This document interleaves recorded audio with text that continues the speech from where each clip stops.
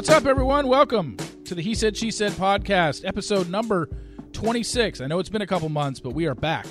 Myself, Reality Steve, and my co-host, Ashley Spivey. Ashley, how are you? Doing pretty great. How are you?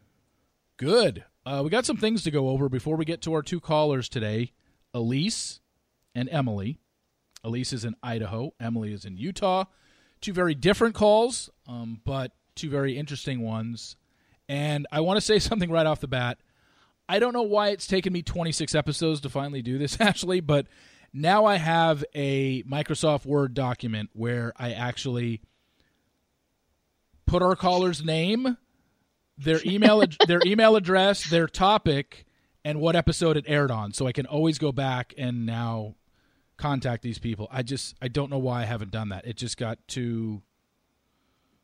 You know, when I say, if people don't, it's basically when we tell people to contact us in a couple months to update us on what's going on, if they don't, I'll never remember who was on. No, I know. You're always like, I have to look back at my email. Or you're like, hey, do you remember this episode? Yeah. So I have it now to where from starting on this episode 26, moving forward, I will know what caller is on every episode, what name they used. If they didn't use their real name, I'll have their real name next to it and their email address and their topic. So I will know all. How about that? Ooh, so organized. I know. 2020 new Steve. Yeah. And on today's podcast, we get another edition of Learning Steve.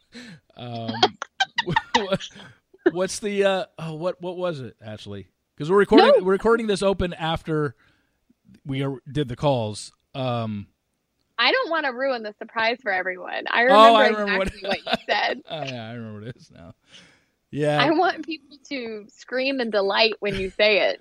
Learning Steve is in full effect this week, and you're probably going to get a kick out of it. I still can't believe I said that, but all right. All right, a couple things to catch up on here. Number one, Ashley, in January, you had a crazy travel schedule. You went on your book cruise, and then from there you had to go to Sun Valley with Burley, and then from Sun Valley you had to go to Miami for, was it a wedding? Friend's wedding? It was my friend's 40th birthday. Oh, birthday. Okay. Yeah. So first off, how was the book cruise? Because I saw you promoting that on Instagram, and then how was it? So it was really fun. I have to admit, I didn't know how it was going to go because I didn't really know the company I was doing it for. I didn't really know the authors. I mean, I had read their books, but I didn't know them personally. And I was also bringing my mom, who didn't know anyone. So there's a lot of things that could have gone wrong. And also, this is right when coronavirus was kind of happening. Ooh. And that cruise ship in Italy had been kind of quarantined. Yeah. So we were a little worried. My mom and I also get horrible motion sickness. So we were terrified that things were going to go really, really poorly on this cruise. But it was so fun. It was really fun to just hang with people who loved books. The authors were amazing. My mom even did tequila shots at one bar in Mexico and got flipped upside down by the person who was giving people tequila shots. It was one of the most delightful moments in my life. Wow. Yeah, it was really fun. We didn't get sick. It was just a good time had by all. I was going to say, you didn't get sick. Did you take Dramamine? No, we actually put these patches on behind our ears. They're medicated patches. I don't know if you've ever heard of those. No. I've never been on a cruise in my life, so there you go. Wow. Yeah. Well, when coronavirus is gone, you got to go on one. Yeah. Well, I mean, you also got to remember that I'm also a guy that's never been out of the country, so. My mom had never been out of the country. This was her first time, too. Really? Oh, good. I don't feel as bad now. Yeah. Yeah, okay, good. I don't feel... So then you went to Sun Valley. How was that? Love Sun Valley. It's one of my favorite places in the world. And then Miami for the birthday. Yes.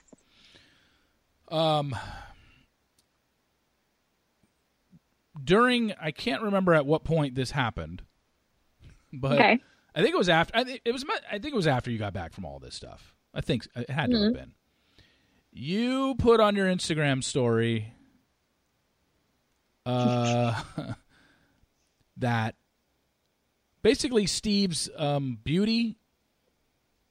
Oh yeah. Steve's beauty routine, basically. Yes. So every time I post a picture of Steve, my Steve, yeah, people will comment on how great his skin looks, which is really frustrating because I probably spend like 100 times more effort on my skin than Steve does. Don't get me wrong. He has like a very specific routine that he does on his skin. So I was supposed to do a whole story of everything he uses, which I might remind him to do tonight. But the one thing I finally did get him to show was his eye patches, which are a very important part of his routine. He uses 2 different ones. He uses one at night and he uses one in the morning. Oh, okay. Yeah. So I saw that, and I don't know if people recognize this. Maybe they do, maybe they don't. I don't post a lot of pictures or videos of myself on Instagram, but I have horrible discoloration under my eyes. I hate it. And I wouldn't say my eyes are puffy or baggy. It's just the discoloration under both of my eyes just bothers the crap out of me. And it's not from lack of sleep. I get plenty of sleep. I drink plenty of water. It could be genetic. I know my grandpa had it. So, but it's always bothered me. And I've tried creams before. I wouldn't say I've been the most diligent with the creams. I do it for like a week, and I was like, oh, it's still the same color, and then I just quit. So, but I've tried so many different ones, and nothing has seemed to work. But I saw that, and I texted you, and I'm like, all right, I'm trying this. And so I got both of the same ones that Steve had. Yeah. Although I've only been doing it at night. You took a before picture, right? I took a before picture. I'm gonna check back in a month and take another picture and see if the discoloration has changed at all. But I've only been doing it at night. I haven't been doing a morning one. I didn't realize he was doing one in the morning and one at night. So the ones you've been using right now are the nighttime ones. Oh, yeah, by the way, when we started recording this, I had them on my eyes. Well, before we hit record, but when I first called Ashley to do this, I had them on so she could see that I was using them. It makes me so happy. Like when I got the text of you wearing them the first time, it just made my day. But my problem, and I told you, my problem is since I didn't have that eye gel routine at night, the first night I got it, I'm keeping it in the refrigerator, and then, right. But the first night I got it, I forgot to wear them because I'm just not used to putting something on my eyes at night. And then the 2 nights after that, I remembered, and then last night I forgot again. So I'm literally like 2 for 4. And I know I've got to be better. And tonight was 3 out of 5 because I remembered tonight. So you should set an alarm on your phone. Oh, I could. Oh, yeah, that's right. Yeah. Okay. Yeah. But then eventually, you're going to get so used to it, you're going to create this beauty routine for yourself that you won't feel complete at night if you don't do it. Oh, okay. I better get to that point. So the ones I'm using now are correct. I'm using these at night. I should be using the Peter Roth ones in the morning. Yeah. Okay. Oh, I didn't know that. Yeah. See, now I'm all off because now it's going to be I'm 5 days ahead on the other one, and the other one doesn't. Okay. Peter Roth ones I'm going to have to start using tomorrow morning. Okay. So the ones you are using right now are the ones that are probably going to brighten you up the most because the retinol is going to start exfoliating your skin in a way where it's going to start making that area brighter, newer, brighter skin. And the other ones are going to reduce puffiness. It's going to add moisture and hydration and also decrease wrinkles. Well, one of the things that I did read about eye discoloration, how it happens, and it says the basics, not sleeping enough, not eating well or whatever, not drinking enough water, which all those are covered. However, one of the things that it said was you can get discoloration from constant computer use, which is my job. So this could be something that maybe it's gotten bad because of my computer use and the fact that I'm in front of a computer for so many hours a day. Well, here's another thing. We were talking earlier about you doing more sponsored things now that you have all these Instagram followers. Yeah. You got to get on that blue light glasses train. What's blue light glasses? Okay, so one of the products some Bachelor Nation people promote are these glasses you wear whenever you're on your phone or you're in front of your computer, and it reduces the amount of blue light that hits your eyes. Oh. Yeah, that's the thing we have to worry about now. Oh. I haven't seen... okay, now that you mention it, I can't remember what contestant pitched that, but now that you say that, I think I remember seeing somebody promote that in their Instagram store. I can't remember who it was. Yeah, you need to do that. Okay, all right. Well, yeah, I mean, now I'm over 200,000, and this was all your doing. You came to me in November and said you really need to start putting your spoilers on Instagram. People are, consuming content on Instagram now, and I'm like, but it's all on my site, and you're like, yeah, it doesn't matter. These people, and so I was like, okay, I'll do it for Peter's season, and so in November when you told me this, I had 47,000 Instagram followers. And all I had ever done is post random pictures of myself or my niece and nephew. And I maybe did about 8 pictures a year. I averaged about 8 to 10 pictures in a calendar year on Instagram. I just wasn't a big Instagram user.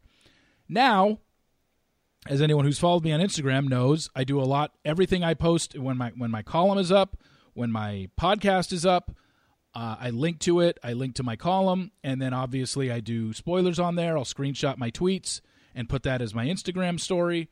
So you're not missing it if you're only following me on Twitter. But now I'm over 200,000, and the other thing that I do in my feed is obviously give the spoilers to the next episode of what's going to be happening. And it just would grow every week, and I'm just like, this is crazy. These people already know, like, what I'm posting on my Instagram is already on my site and has been since the beginning of the season. Yet it was amazing how much it grew. I tripled my Instagram followers, and it's not slowing down anytime soon, Yeah. Crazy. Unbelievable. Hey, and if it gets me a deal on a blue light glasses, then it's all worth it, I guess. But yeah. I gotta say, I want more Luca content, though.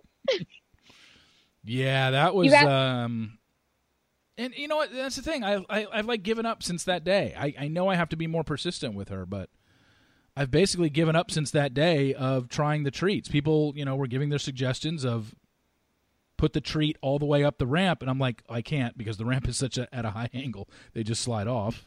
But I did do one thing where I put the ramp on the ground just flat, because when I brought the ramp home, I just set it up and expected her to run up the ramp, and she just didn't.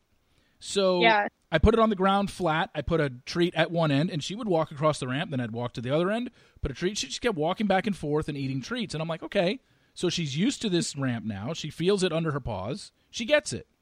Put it in my room, same thing. It didn't change anything. So I don't know what it is, because she has no problem jumping onto a 4-foot high bed, or however high it is, and maybe it's 3 feet. I was like, this helps you, Luca. Like, it makes things so much easier for you. Why do you want to jump on and off the bed and land on your joints like that when this thing just helps you get up and down from it? I don't understand why she doesn't want to use it. I have to grab her by the collar. If I grab her by the collar and walk her all the way to the base of the ramp, and I get her to the base of the ramp holding her collar, then she'll go up it. But if I'm not doing that, forget it. She wants to jump on the bed. So I don't understand. I don't get it. Anyway. She's playing you. I know. She just wants a treat. Yeah, she's just doing it for treats. It's crazy. Well, anyway, that's enough of our intro here. Let's get started. First caller, we got 2 callers. Like I said, Elise in Idaho. Emily is in Utah. Elise is first up, and this is a call where I basically take the day off and I let Ashley deal with this, because this is an infertility call. Elise has been having major infertility issues, and talks about her I almost said IUD. No, it's not an IUD. It's an No. Yeah, it's an IUI. IUI. And Oh yeah, this is the call where you'll hear Learning Steve. Yeah. In the little that I speak in this phone call, you'll get It's Learning worth Steve. it. Yeah. And then after her will be Emily in Utah talking about how her sister is basically scamming their grandmother. So let's get going. First up with caller number 1 on episode number 26. Okay, let's get to our caller. Her name is Elise. She is in Idaho. Elise, how are you? I'm good. How are you guys? We're good. Good. Doing great. Good. So let's just jump right into all this. I know you've got a story here. So why don't you just go ahead and we will listen attentively and then jump in when we need to. Okay, sounds good. So, Ashley, I know that you have been opening up about your infertility journey and your miscarriage and all of that stuff. So that's kind of why I reached out to you guys. I've been going through my own infertility for this year. It'll be 5 years. And in the beginning, I genuinely thought that there was no way that I would have infertility issues. You go to the sex ed classes in school, and I just thought that you have sex one time and without protection and you get pregnant. So that I just had all the confidence in the world that I would not be one of those people who had infertility issues. And even it was about 72 days that I had not had a period. And one of my sisters told me, like, oh, you're probably pregnant. And I was like, no, I took a pregnancy test. And she was like, no, you are. You should go get checked, have them do a blood test. You're probably pregnant. And then I went and got checked, did like a checkup, all that stuff. And the doctor said that she thought I might have PCOS. And so even then, I was so sure that and she said that you could have troubles conceiving. But even then, I was so sure that nope, that's not me. So I had told like a few people, like, yeah, I might have PCOS, but they said you could have trouble conceiving, but that just I don't think I will. She put me on metformin and told me that, like, are you guys ready to have a baby? My husband and I had been married for 2 years, and we weren't necessarily trying or anything, but I was like, oh, no, it's fine. Like, if we were to have a baby, that's fine. I just want to get regular and all that stuff. So she put me on metformin for 3 months, and nothing really changed. And so then she put me on Clomid, and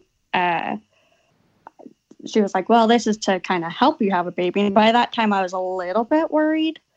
And so I did Clomid for a while, and all of these medications were totally messing with my hormones. I was all over the place. Then I think it was 2017, it was 2 years later, so we decided to do IUIs. And we did 2 unmedicated IUIs, and those didn't work. And then I went to a different OB/GYN, and that doctor said he didn't think I had PCOS at all, but there was something off with my hormone levels, but he wasn't sure. And so then my husband got checked around that time, and he had some issues with his sperm, I guess. And he had really good count, but his there was some clumping, is what they said. So his motility wasn't good.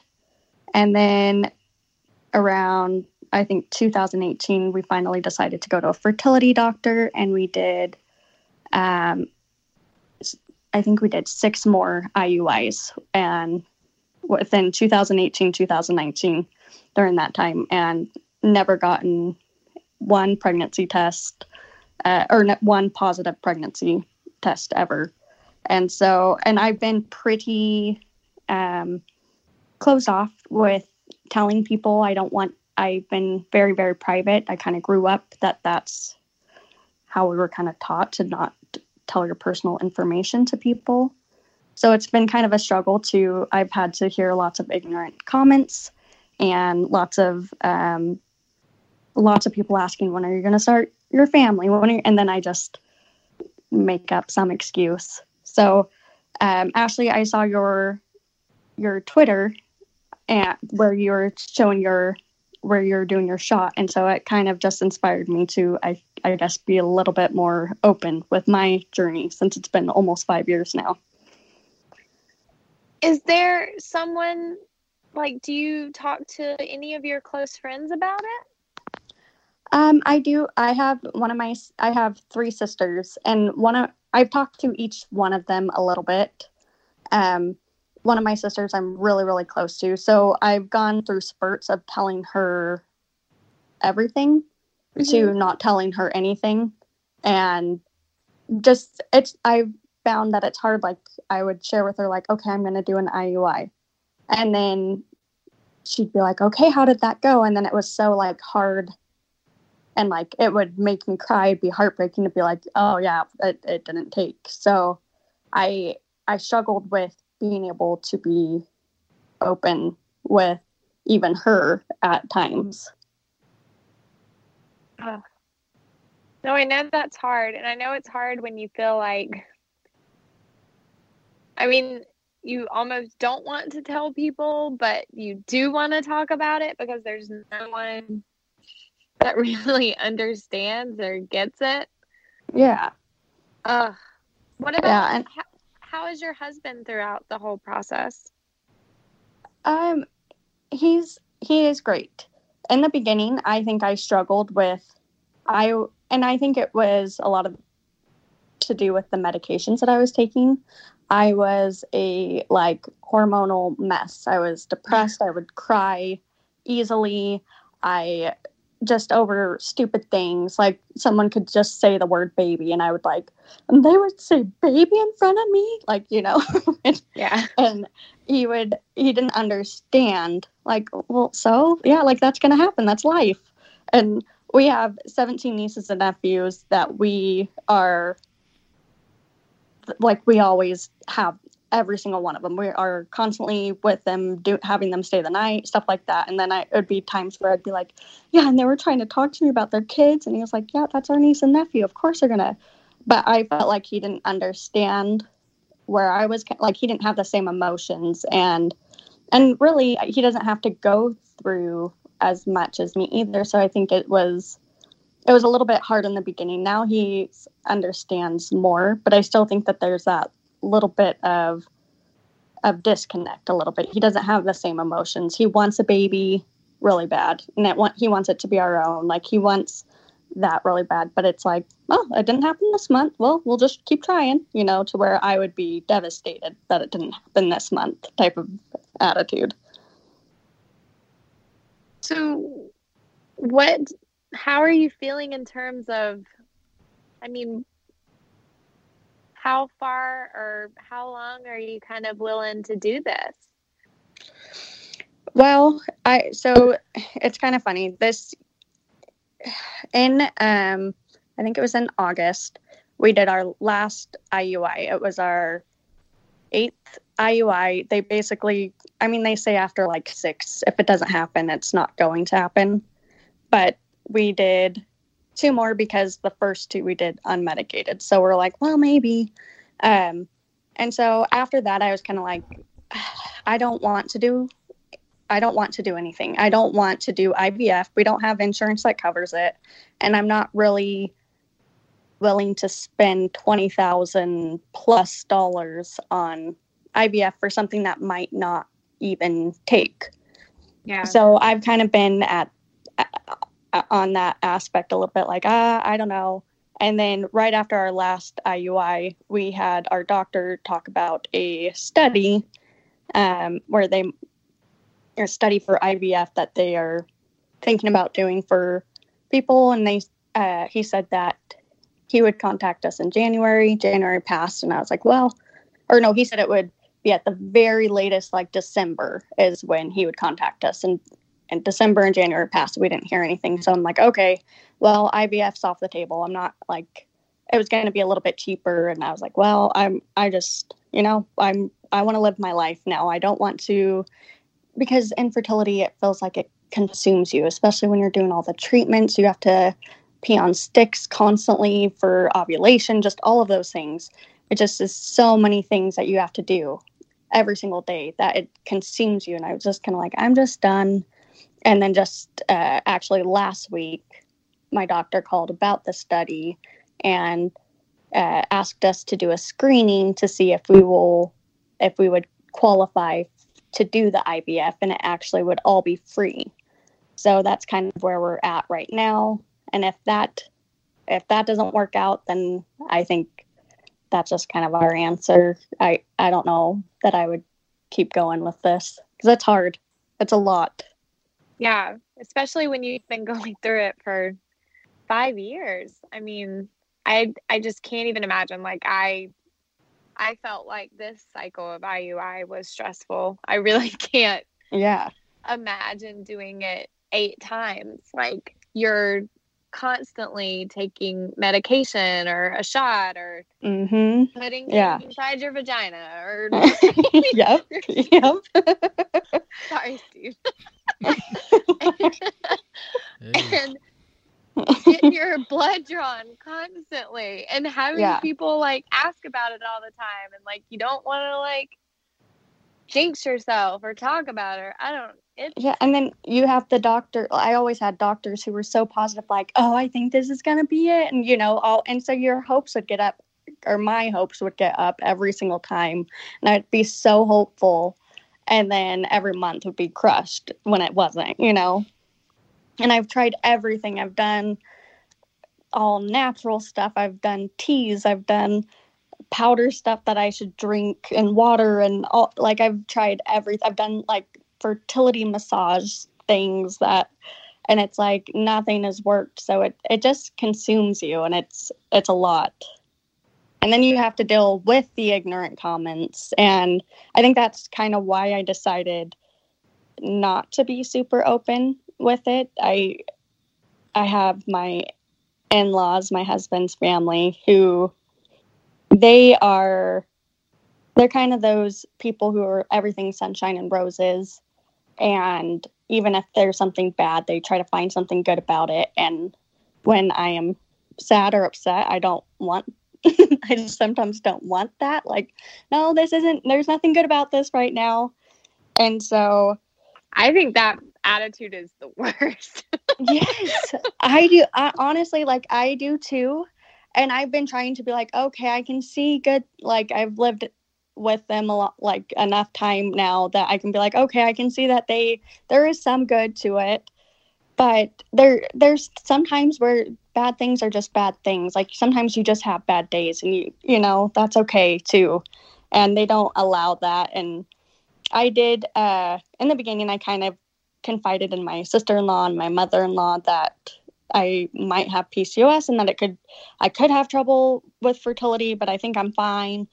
And then I think I ended up, because my mother-in-law had asked me one time, like, so how's that going? And I think I cried to her, and I was like, yeah, it's not going, like, we are struggling.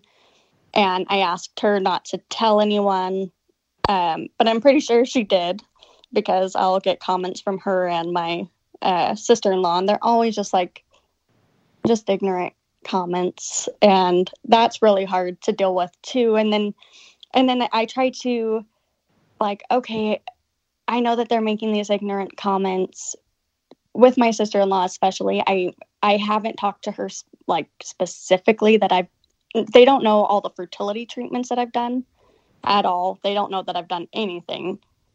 So I like that they don't know. So when they make those ignorant comments, that I'm not like, oh, I hate you right now. I can be like, oh, it's just, they don't know what's going on. So I can just like push it away, like, oh, well. But they always want to tell me about, oh my gosh, this person just had a baby, or this person's pregnant. And it's always people I have no idea who it is. And they'll go on and on about like their birth story is beautiful. And, they go on. And I'm like, why are you telling, like, that, I mean, it's been 5 years that I told you I might have issues, and I haven't had a kid since then. So you kind of know that I'm struggling. So why would you tell me all of this stuff? And then even my mother-in-law's asked me to plan baby showers. Oh no. Yeah. And so it just is like, it's been really hard to like open up to them. And and me and my husband have talked about it, like, should I tell them? Like, maybe we've both gone back and forth, like, all right, we're just going to tell him. And then he'll be like, no, I don't think it's a good idea. And then I'll be like, we just need to tell him, and he'll, or, vice versa. One of us will say it, and the other one will be like, no, I don't think it's a good idea for whatever reason. So it's been hard because I haven't been super open with them, but I also know that they're going to continue doing the exact things that they are doing, that it makes it hard to want to talk to them about it. Yeah. Lady, I mean, I can only imagine how hard it is to deal with that whole situation. I guess one thing I'm wondering is, do you have, like, is there anything you want to do? Like, say that treatment is going to happen, but, like, do you have any, like, plans for yourself? Like, things that, like, you want to do that you've never gotten to do just because you've kind of been on this trajectory for so long? Yeah, I've gotten to the point where I'm like, if it doesn't happen, I would like to travel. Yeah. My husband's a little bit more like, it will happen. It will happen. Like, there's no way that it won't, because he's that sunshine and roses type of guy too, a little bit. And so I'm like, yeah, but some people, they really legitimately can't. And then he'll say, well, we could adopt. And I'm like, yeah, but that's more, that can be more than IVF. And so I would rather, I don't know, it's hard. Part of me would love to adopt, but it is a lot of money. And then I'm like, is that financially responsible to go into debt to have a child? Like, it just doesn't seem responsible to me. Yeah. And I would love to be a stay-at-home mom, at least for the first couple years. And so if I have to go into debt for that, that's not possible. So I don't know. I would love to travel. I'm kind of at a point, like, if it doesn't happen within another 5 years, I guess, then at that point, I'm done.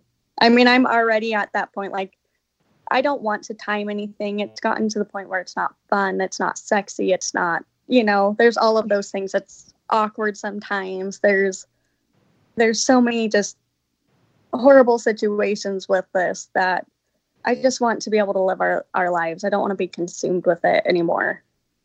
I don't blame you. Yeah. Yeah. What do you think, Steve?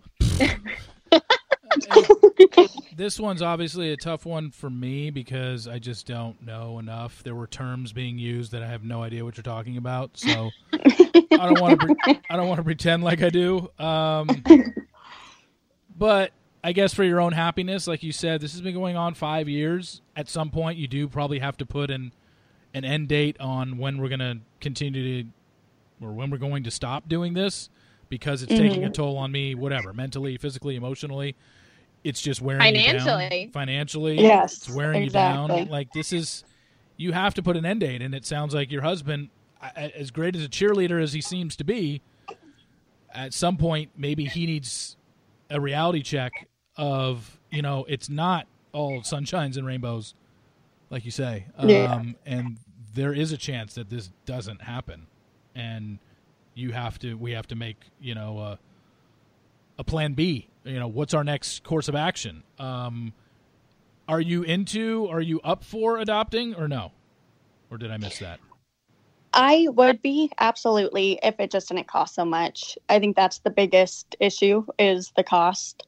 And I just feel like financially, it's not responsible for us to go into debt when we're kids are expensive. Yeah. So it just doesn't seem responsible to go into debt for that, So yeah, I think I read a study that, like, by the time the kid turns 18, you've paid $150,000 for everything that they need. So it's like, yeah, I can believe it. And it's been hard because I've had 2 of my sister-in-laws have had 3 or 4 kids in the time that I was trying. And every time they're like, oh, I didn't even want this to happen. And it's so hard because it's like they're saying this to my face and I'm like, cool. And then I had one sister-in-law say like, yeah, she told me first out of everybody. And it was right after I found out that I had a failed IUI. So I just found out that morning. And then earlier that day, she calls me and tells me she's pregnant. And that her husband was like, well, can we take the Plan B pill? Oh, no. And I was like, cool. This is awesome that you're telling me this today. And so I've had that. And now I have one of my sisters that I'm so close to. And she is one of my best friends. And she has 2 beautiful kids. And I love them to death. I love all my nieces and nephews. But she's in the process of adopting right now. And even that I like have found myself like getting jealous with and being like, oh, well, you have the money to adopt and I can't even afford IVF. And it's like these ugly thoughts that you have never, ever thought that you would ever have. And like, it's just the worst. I remember in the beginning of this process, I was like, I will never be that person who doesn't go to a baby shower. I will never be that person who is sad to hear someone else gets pregnant. I will never be that person. And then after like, I think 3 years, I started crying every time I heard someone was pregnant. So it just has been, I don't know, the emotions of all of this is draining and exhausting.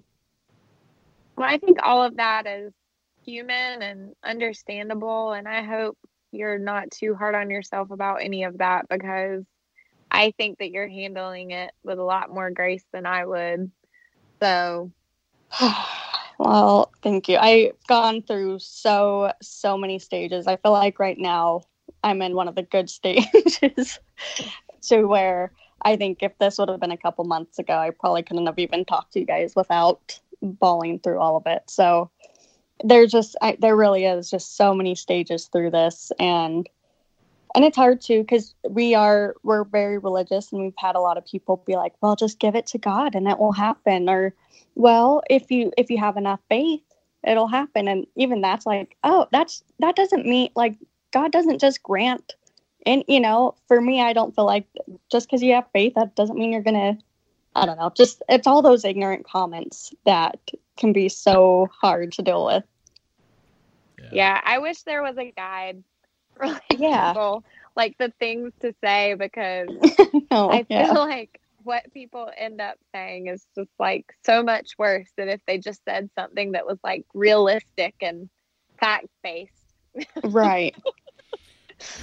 So I know that you are being super open about it. Have you had to deal with any like ignorant comments or advice or like well-meaning things that have just really like made you sad or frustrated you at all? Yes, all the time. And I mean, even I think sometimes I felt like, oh God, why did I tell people? Because then it's all people talk to me about. And then I'm just like, hey, I'm a human. I'd like to talk about like TV shows or literally anything else. But just because it's already taking up a lot of like rent in my brain, that sometimes whenever I talk to other people, I would like to talk about anything else. But I get that, like, I mean, it just makes people uncomfortable. And like, I don't know if that's because we don't talk about it enough, or if it's because sex ed isn't really like drilling it into people when we're younger, that, it's going to be hard to get pregnant. Like, I feel like people, they scare us so much in high school because they don't want us to get pregnant when we're young, that they're almost not being realistic about what it's really going to be like for a majority of people. Because, I mean, this is even like a statistic that my Steve was surprised to learn. It's something like 5% of people get pregnant just like naturally, like just from having sex. And then I think the IUI, I want to say like the rates were like 10 to 20%. Yeah. So Yep. like that's not even great. Like Yeah. Yep. so I just think that hopefully that's what I always try to tell myself is that hopefully if I'm like being open and honest about it enough, like it makes it so we're like, if you don't want to ever talk about it, you don't have to. And like, I hope you don't ever feel like you have to be open about it because I don't think there's like a right way to do it. It sucks both ways. Yeah. Yeah, it's hard to sometimes I'm like it's so hard to pretend like I'm just we're just wanting to be married and that's why that's like my normal response like we're still just being newlyweds even though it's been almost 7 years something like that that we've been married like and that's sometimes hard and sometimes I wish but I just don't want all the questions. And sometimes I am emotional about it and I don't want to be asked about it. And I'm an emotional person anyways. Like I could cry at the drop of a hat, honestly.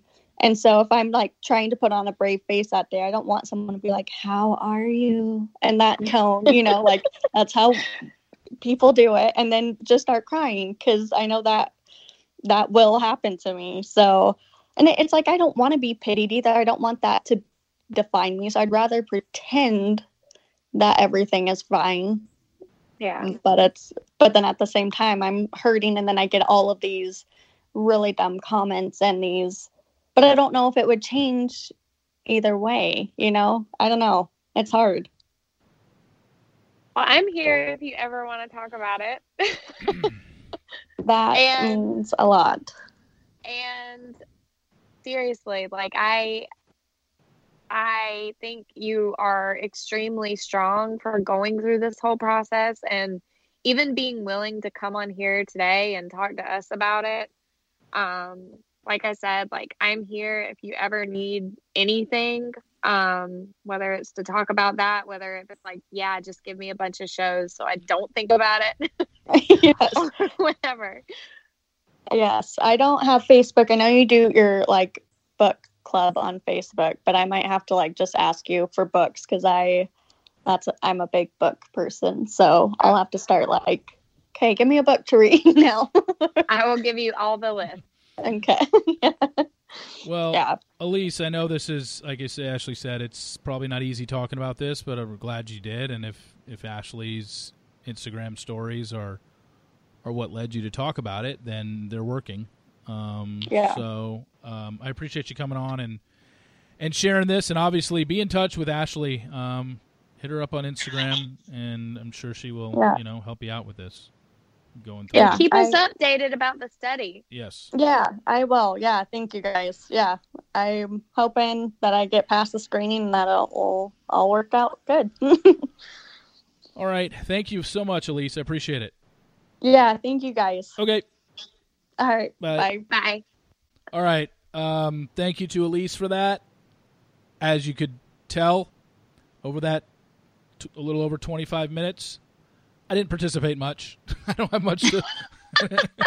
I didn't have much to offer in that, and I, I've got a couple questions because I just don't know enough about it. Okay. And I saw what you posted on your story. It was over the weekend, right? The IUI. Was it over the weekend or was it last week or when was it? It was Thursday, and then we did the IUI on Friday. And that was your first one? Yes. What is the difference? Okay, first off, you need to tell me what IUI is. Is that your Steve's sperm is being injected into you? Yes. But so there are two different types of IUI. And so I did a natural IUI.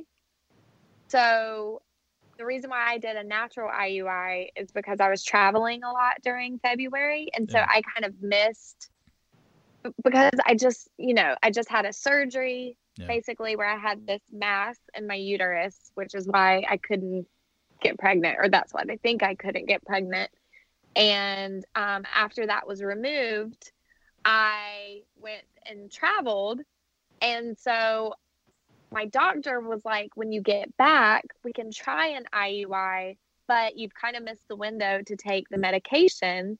But let's see what happens.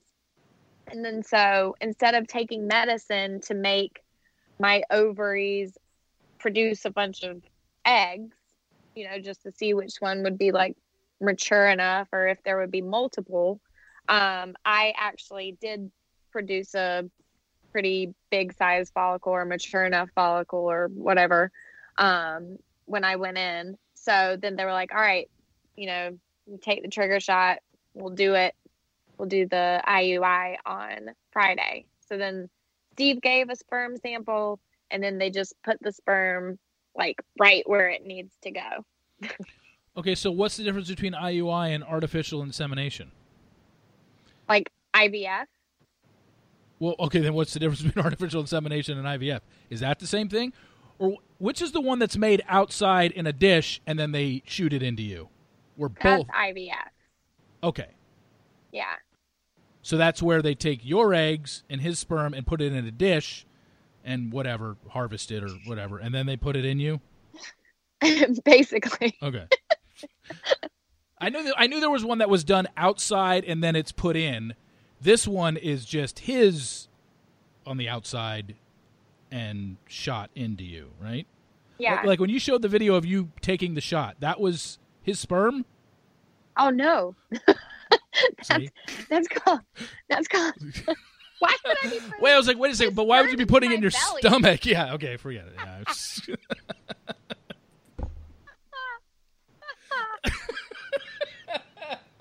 Oh my god. Okay, I didn't think before I said that. Yeah. Can't. No. Wow. Steve's sperm didn't go into your stomach. No, that would be useless. Yeah. Okay, I wasn't thinking. Oh boy. So okay, so what was the shot that we saw on your story? Yeah, that's called a trigger shot. Oh, okay. Yeah. And you just have to kind of time that up with when you're going to do your IUI. They usually say like to do it within 36 hours. Oh, so that came the day before, and then the next day was okay. And that was when the sperm was actually put inside you, not in your stomach. Got it. Not in my stomach. And it's so crazy too because it literally took like 15 seconds for them to do the procedure. It's just like, just puts it in there. But you were doing the trigger shot on yourself, right? Yes. I did the trigger shot on myself, and then what happens with the IUI is that Steve's sample is washed. I'm not even sure like what that means or like why they did that. Yeah. And he had a pretty great sample, and then they attach, or I guess they like put it in a catheter and then put the catheter inside of me and then have the sperm go through that. And how long after the IUI are you supposed to like know? Yay or nay? If it took or whatever. So I will take a pregnancy test. I'll take a blood pregnancy test on March 6th. Oh, okay. So next Friday. Yes. Or this upcoming Friday by the time this airs. Okay. Yeah. Oh, all right. And then like how many did she say she's been through? She did 8. I cannot imagine. Is doing it IUI that many times. Is IUI covered by insurance, or is it depending on your carrier? I mean, I think it's depending on your carrier. Ours isn't completely covered, but it does cover like a lot of it. Interesting. Okay. Yeah. Well, I don't know. I mean, my heart goes out to her. I can't imagine going through it and not like really being able to talk to anyone about it. And 8 times. I mean, 8 is a lot. Yeah. No, I definitely think so. I mean, what if it doesn't take? Do they suggest you wait 2 or 3 months before doing it again, or you just do it again the next month? You can do it again the next month. Oh, okay. Yeah. But I think, usually just in terms of like my friends or people I've known, they'll 3 to 4, and that's the max. And then they try IVF. But everyone's journey with that is different. And I think everyone's doctors are different. And obviously, I don't know her medical case. Like, I know she has PCOS, but I don't know if there's a reason why her doctors like wanted to do it that many times or what, but yeah. Well, I think with all the technology now and how advanced we are in medicine, maybe at some point we can come up with something to where you can get pregnant by just shooting something into your stomach. I knew you were going to say that. Just put sperm in your stomach. Yeah. Just shoot it right in there. Let it just squish. Or you can just eat a pregnancy pill. Yeah, exactly. Just, there's like you can make the sperm into a gummy-filled pill, And just stick it up there. No, I'm just saying take it orally. You don't have to stick it up there. Oh, okay. Just swallow pills and I can get pregnant this way. But no. Well, I mean, geesh. Like I said, this is a stuff I don't know too much about, clearly. I love whenever we have these calls, though. And those are my favorite. Yeah, and we get learning Steve on the mic. We get yeah. I just wasn't thinking when I said that. Clearly, I just wasn't like, of course you can't get pregnant shooting something into your stomach, you dumbass. Like it was a blonde moment for Steve. I know. Anyway, well, thanks to Elise for that call. And Ashley, of course, sharing that on your Instagram story is what caused her to call. So clearly what you're doing is reaching people, and as much as you probably, like you said, get bogged down by it and that's all people want to talk about, it certainly helps people as well. For sure. Always happy to talk about it. So that'll do it for our first caller. Let's move on to caller number 2. Her name is Emily, and she is in Utah. Emily, thanks for joining us. Hi, Steve. Hi, Ashley. Thanks for having me on. Of course. No problem. So tell us, Emily, what's your situation that you're going through right now? So around Thanksgiving time, my mom and my dad found out that my sister has been charging my grandma's credit cards for about 1.5 years, and she's racked up $40,000 in debt. And we found out quite a bit about her, too. And I found out a little bit before Christmas, and she was my best friend, so this has just been like a really big shock to me. And I kind of I'm not allowed to talk about it with anybody in my family because we like to keep things. Oh, sorry, okay. We keep things private, so we don't really talk about it. So I'd like to talk about it with you guys. Okay, so have you confronted your sister on this?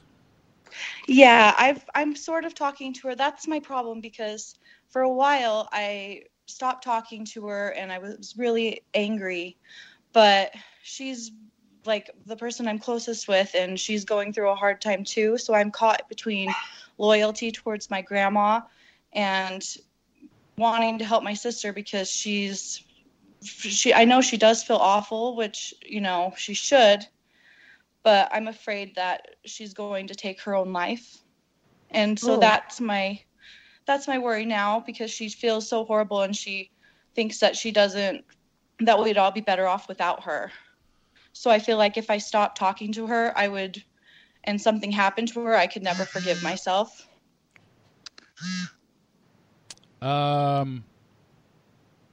Okay. Did your sister say why she did this? So when I confronted her after I found out, and I said, well, why would you do this? What did you spend it on? And she's like, I did it one time, and she's like, and I didn't get caught. So then I did it again. She's always had a money spending problem, but I thought it was always her own money that she was spending. But that's not the case. And she said she spent it on everything. She would hair, lashes, makeup. I think she is an alcoholic, so she did spend it on alcohol quite a bit too. I think she says she didn't, but I think she's lying. And she would order food delivery service every single day. So it was she just used it every day until it racked up to this amount. And when the statements would come into the mail, because my grandma, she's 87 years old. She doesn't use the internet. She doesn't like it. So she gets mailed statements. My sister would take them and doctor the billing statements and then give them to her. So this was a conscious decision that she made over and over again. And that's the part I can't get over. And how long did this go on for? I think about a year and a half, but that's just what she's telling me. We're still, like, my aunt and uncle, they're looking into everything right now. They're doing their own little investigation because they want my grandma to press charges. But so she's my dad's mom, and she can tell that this is killing my dad. He's the single greatest person I know. He is so helpful and forgiving to my sister. And I think that it's doing her a disservice because she's not suffering any consequences at the moment. Yeesh. I mean, I have so many questions. Yeah, go ahead. Sorry, I'm just rambling. One, that's a hell of a limit. Like, how is your grandma's like credit limit? So point where $40,000 could get charged to a card. Yeah, so my sister would make payments on the card because she had access to her checking account. My grandma had about $60,000 in savings that my sister would use to pay it off. And I don't know why my grandma never noticed. That's the part that confuses me as well. How did your sister have access to that stuff? So my sister lived with my grandma for like 4.5 years, and she helped her buy Christmas presents every year. She would help her with buy her groceries, and my grandma just gave her access to everything because she's a very trusting person. And even like my aunt would tell her, you shouldn't be giving her the stuff just in case, but she did anyway. And so because my grandma trusted her with everything, she had everything to do this. And when she would max out a credit card, she would get another one out in her name. And then she would use that credit card to pay off the other one, apparently. I don't know all the details. I should ask somebody, but everybody's so uncomfortable talking about it. I mean, this is like a very common form of elder abuse. Oh, definitely. So common. And I mean, I have to say, like, if it was just her spending, it would be one thing, but almost like she has reached con artist level by the other forms of for deceit. Sure. And I mean, this sounds like so harsh, but I almost feel like the uncle is right that charges should be brought, because this is like a very, very high level of, I don't know, deceit and just, I mean, it's a form of abuse. Oh, for sure. She took advantage of my grandma and manipulated her for not just, and if it was just one time, that would be something different. But this was for over a year, you know? And I do think that charges should be brought upon her, because I don't think that I think she would do it again. She has a serious problem. And and I don't know if, like, my mom's side of the family, not everybody knows, and that scares me because she could do it to one of them too. And that's why I think charges should be brought. Well, how did she go about? I know one of the things that you said was she started doctoring the statements. I'm curious how in the world she did this. How do you doctor a statement to make it seem like, you know, your balance is $20,000, but your monthly payment is $40? Like, what is she? Yeah, I don't know what she did either. I would really like to look at those billing statements. That's just all. When I ask questions, that's all my parents will tell me. I mean, you probably could my scan it. See very well. Yeah, you could. So my grandma probably scan it. Mm-hmm. She has access to a scanner at her work and a printer, and I don't know how she did it, but it was very deceitful. When did she get caught? When did this come to a head? She got caught like the week of Thanksgiving is when my parents found out. My grandma called them and told them. Okay. And at that point, they didn't know the extent. The first number my parents heard was $17,000, and then every week they would get a call, and the number would be higher and higher. And the credit card company, I think that my uncle's gotten a lot of the debt taken off, that my grandma doesn't have to pay it. But in order to not have to pay anything, she would have to press charges. Wow. Yeah, and that was going to be my next question, was like, is your grandma in any sort of like financial trouble, or like what is going on with that? So she's able to make payments, so it's not necessarily she's in trouble right now, but she's going to have to pay it all back eventually if she doesn't press charges, is what I've heard. And my sister is supposed to be paying her back $1,000 a month, but my grandma's 87 years old, and my biggest fear is she's not going to get all of that money back before she dies.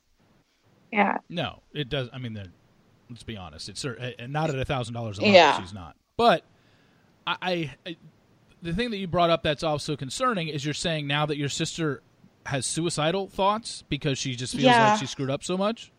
So that's why I contacted you yesterday. So my grandma also recently, she accidentally hit a pedestrian, and the pedestrian's fine, and it was awful that happened, but now she's getting sued by it. And it was like all this horrible things happening to my grandma made me hit my breaking point. And I confronted my sister, and I just told her how much damage she's done to everybody. And that's when she said that she wanted to kill herself so we can have the life insurance money. And that made me feel like I need to be there for her right now. But I don't know if she's manipulating me or if this is a true feeling she's having, which I wouldn't be surprised if it isn't. I think that she does have mental health issues, as do quite a few of my family members do. So, yeah, I just don't know how much I should support her, or because I want to forgive her, and I want my mom says it's killing her inside because she's worried our family is going to be broken forever. And I also feel an obligation to my mom to not make her feel this way. Yeah. Obviously it's a family member. They're saying this, but like you said, she's been manipulative. She is an alcoholic. She could just be saying this to garner sympathy. It's a horrible card to pull from the deck to garner sympathy. Yeah. Saying, "Oh, I'm going to kill myself," because you have to take something like that seriously, even if you think they might be joking or looking at it from a different aspect. To me, her punishment should definitely be she needs to pay back $40,000. Obviously, it's not going to get all to your grandma probably before she passes, unless she ups her payments to $5,000 a month or something like that. Yeah. I wish that they could up the payments, but my sister, she's declared bankruptcy twice. She doesn't even own her own car anymore. Like, if she doesn't make payments on her bankruptcy, her car will get possessed. She has an okay job, but she has nothing in her name. So I don't know how she's even struggling to make $1,000 a month, and I think that she's not going to completely. How old is your sister? She's 32 years old. Okay. Yeah, I mean, if she doesn't even make $1,000 a month, how are we supposed to pay back a $40,000 debt when she has to live? I mean, she has to have a car. Does she have her own? I know she doesn't own her. Does she have her pay rent at an apartment? Does she share apartment? She lives with her boyfriend. Okay. So yeah, she doesn't have any payments besides that in her bankruptcy right now. So I think that she could pay $1,000 a month, but she still has her spending problem. She's still I see her posting on her Instagram stories all the stuff she buys for her cats, and she goes to concerts still. And so I think that I've told her, I said, I think you should move back in with mom and dad. I think that you should let your car get possessed. I'll take you to work every day. I'll take you to AA, and you can work off your debt slowly. If you do this, you'll eventually be able to come to family functions again, and maybe people will forgive you, but she's not taking any steps to change. And that's why I'm also having a hard time forgiving her. Yeah. Sorry, it's a lot. No, it is a lot. You mentioned too that through some of her spending habits, you found out a lot of things about her. Like, I know you said you felt like she was an alcoholic, but were there some other things that were like really worrying you? I know that she does take Adderall, and it's not prescribed, but they said on the, like, they looked at what she spent, and most of it wasn't we don't know how much it was for that, if she got cash out. So it's hard to tell, and she doesn't ever tell me the whole story. And it's hard because my sister, she was in the hospital for both of my children being born. She was the one there for me. I got pregnant at 18, and she was there for me when everybody else was ashamed of me. So, and even a week before I found out about this, we were talking about how we're each other's ride or dies. So that's also why I'm having a hard time completely cutting her out, even though she's toxic and she's done a lot of questionable things. Like, this wasn't the first one, but I always thought the things she did weren't hurting any of my family. So I let her off the hook, and I regret doing that because I should have seen the signs a long time ago.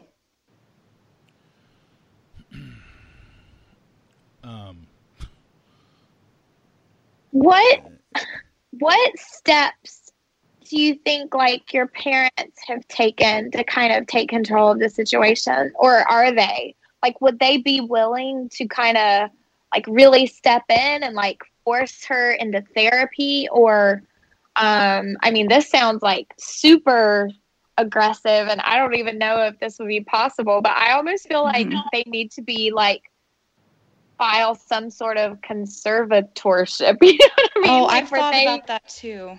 They would have to really, they would have to call into question, like, her mental health. And with her saying that she will commit suicide and things like that, that is kind of an option. Yeah. Because that's something, you can't go around saying. And if she has these sort of issues in terms of spending and alcoholism, at some point, someone is going to have to step in for her, because this is super destructive behavior. Oh, it is. And she's already at rock bottom. So I feel like this would be the ideal time to do that. Do you know how we would go about doing that? Yeah, I've only seen what's happened in Hollywood with the two famous ones are Britney Spears and Amanda Bynes. Those are the two that have. Yeah. Or maybe Amanda Bynes' parents haven't. I know Britney's did that when she went through the head shaving thing, and they have. Yeah, I think Amanda Bynes did too. Did her parents do that too? I know it's. I thought it was talked so about when she was doing that Twitter stuff. Yeah. Yeah. In terms of how to go about doing it, I don't know how someone does. I'm sure you could Google it and find out how to file for I don't want to try and pronounce the word again. What is it? Conservatorship? Conservatorship. Yeah. Okay. Good job, Steve. Good job. Yeah, and she's a menace to herself right now. And you're in a tough boat because, like you said, there is a lot going on, and she was and is your sister, and you don't want to, abandon her and say, screw you, but she did something really, really bad that she needs to suffer the consequences for, but she's 32 years old. She has, like you said, mental health issues. She drinks a lot. Yeah. She's not in a place to where she should probably be on her own. And I don't... Yeah, I don't think she should make her own decisions anymore. Yeah. At least until she can show that she's ready to make changes. And I don't think that if you told her, and I think you said you suggested moving back with mom and dad, I don't think she's going to be like, yeah, I think I'm going to do that. Obviously she's going to put up with it. And something needs to be done where she has no option, and she has to be forced to do something, and that's probably what we're talking about here with a conservatorship. But how it goes about doing that, I don't know how you do that. I'm assuming you have to go to the court. Yeah, does she have to agree to it, or it's like not? She doesn't have a choice. I can't imagine anyone would agree to it. That's true. Yeah, I think there's two different ones. I know they can happen when you're a minor, And I think the other one has to do with mental health issues. And I think at that point, what they're kind of proving is that she can agree to it. And that's the reason why they're having to step in. So there are some mental health hurdles that you have to jump through in terms of, I'm sure she would need to be seen by a doctor or someone like that to kind of make those diagnoses. Okay. But I don't know. Okay, here's a quick Google for it. Okay. Oh, by the way, someone filed conservatorship against Casey Kasem too. That's what's popping up. Okay, so how do you get a conservatorship? It says, how is it set up? Someone interested in the individual's welfare must file a petition in Superior Court, Probate Division, requesting appointment of a guardian or a conservator. Once the petition is reviewed by the Probate Division and accepted for filing, a hearing is scheduled. I mean, seems to be the basic definition of how do you get a conservatorship. So someone has to go to court and file it, and then I can't imagine she has a say in it. There's no way because most people will be like, no, I don't want you. Most people aren't going to agree to like, oh yeah, I'll have my parents take care of my finances. Nobody wants to do that. So it has to be under some, like you said, going to the court and filing something to where she doesn't have an option. But it looks like a hearing is scheduled. She has to go. Yeah, she's going to have to show up for a hearing and prove that, I guess, she doesn't need a conservatorship. But based on everything you told me, I don't see how she wins that case. Yeah, she has no proof that she's competent or able to do anything on her own. Where I think that her boyfriend is supporting her a lot, even though he's only been with her since September. So, and she says she told him about what she did, but I don't know who would stay with someone after finding out that, even though the relationship's so new still. Yeah.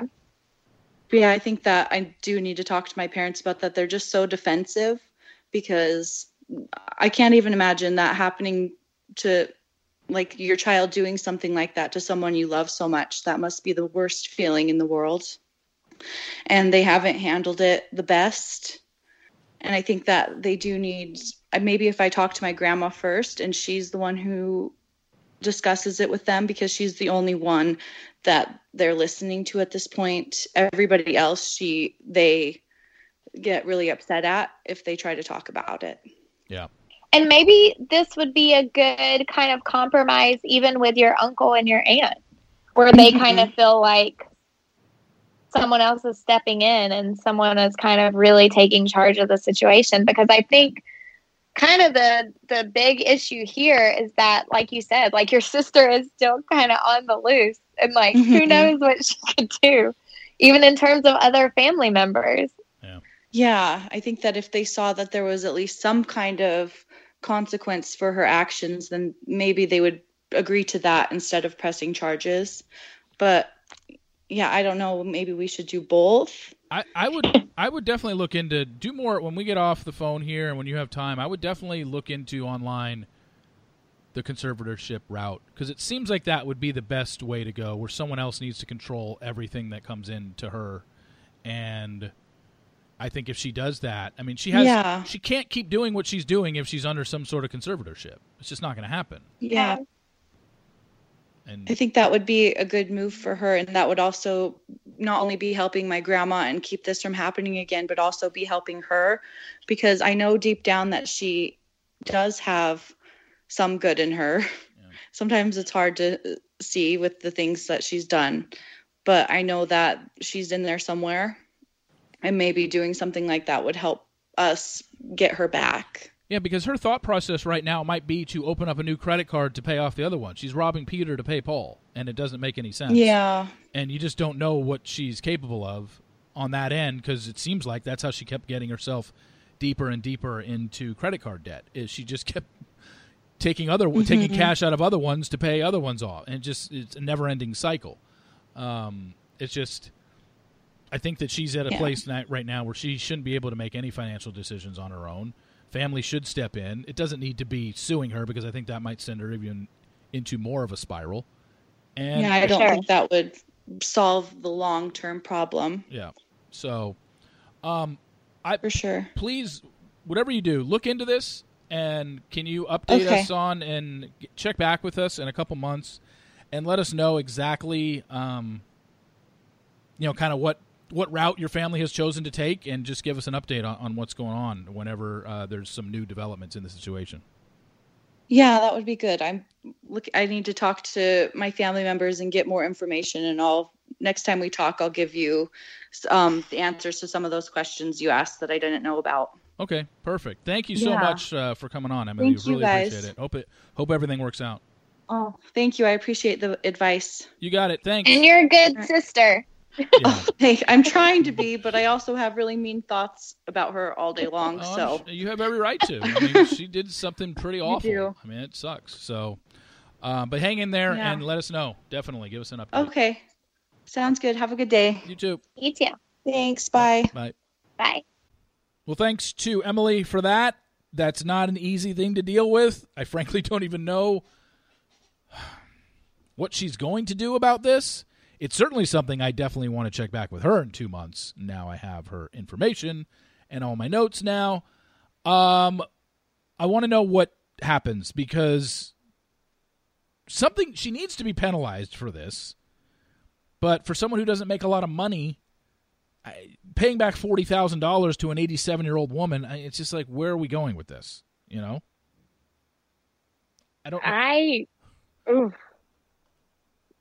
I really don't know how I could even look at someone the same if they did that to someone. Like, especially your own sister. Yes. Like, you've got you've got a sister. You've got a sister. Let's just say that. Let's just say that your sister. You found out your sister ran up your mom's credit cards. Somehow was able to do it with your mom not noticing. It probably, your mom's not 87, so your mom probably would have stopped this at some point where she saw charges being made that she didn't do. But let's just say it happened. What would be your solution to what would you tell your sister?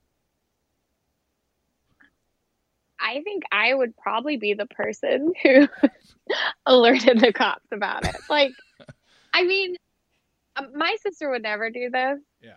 Definitely would never do this. But I just, the level at which she was conning her grandma is like, Catch Me If You Can, Leonardo DiCaprio, like, con artist style. Yeah, finagling bill statements and stuff like that. Yes. Yeah. I don't know. And almost like, I feel like there's some communication that is just not going on in that family, because if she had been doing it for a year, people had to have noticed that she was purchasing beyond her means. Yeah, then there's that. But her situation now, I mean, obviously it's over and done with. There's nothing you can do. You can't take it back, the fact that she ripped her grandma off of $40,000. But, I mean, now I don't know what you do, because it sounds like she's, like Emily said, she drinks. She has had, didn't she say she had mental health issues? She's been, I mean, she doesn't make, I think Emily said she doesn't even make more than $1,000 a month. So how are you going to pay back $40,000 if you only make $1,000? Like, it's just, that would take years and years and years. So, and her grandma doesn't have that time. Yeah, and it just seems like maybe they do a conservatorship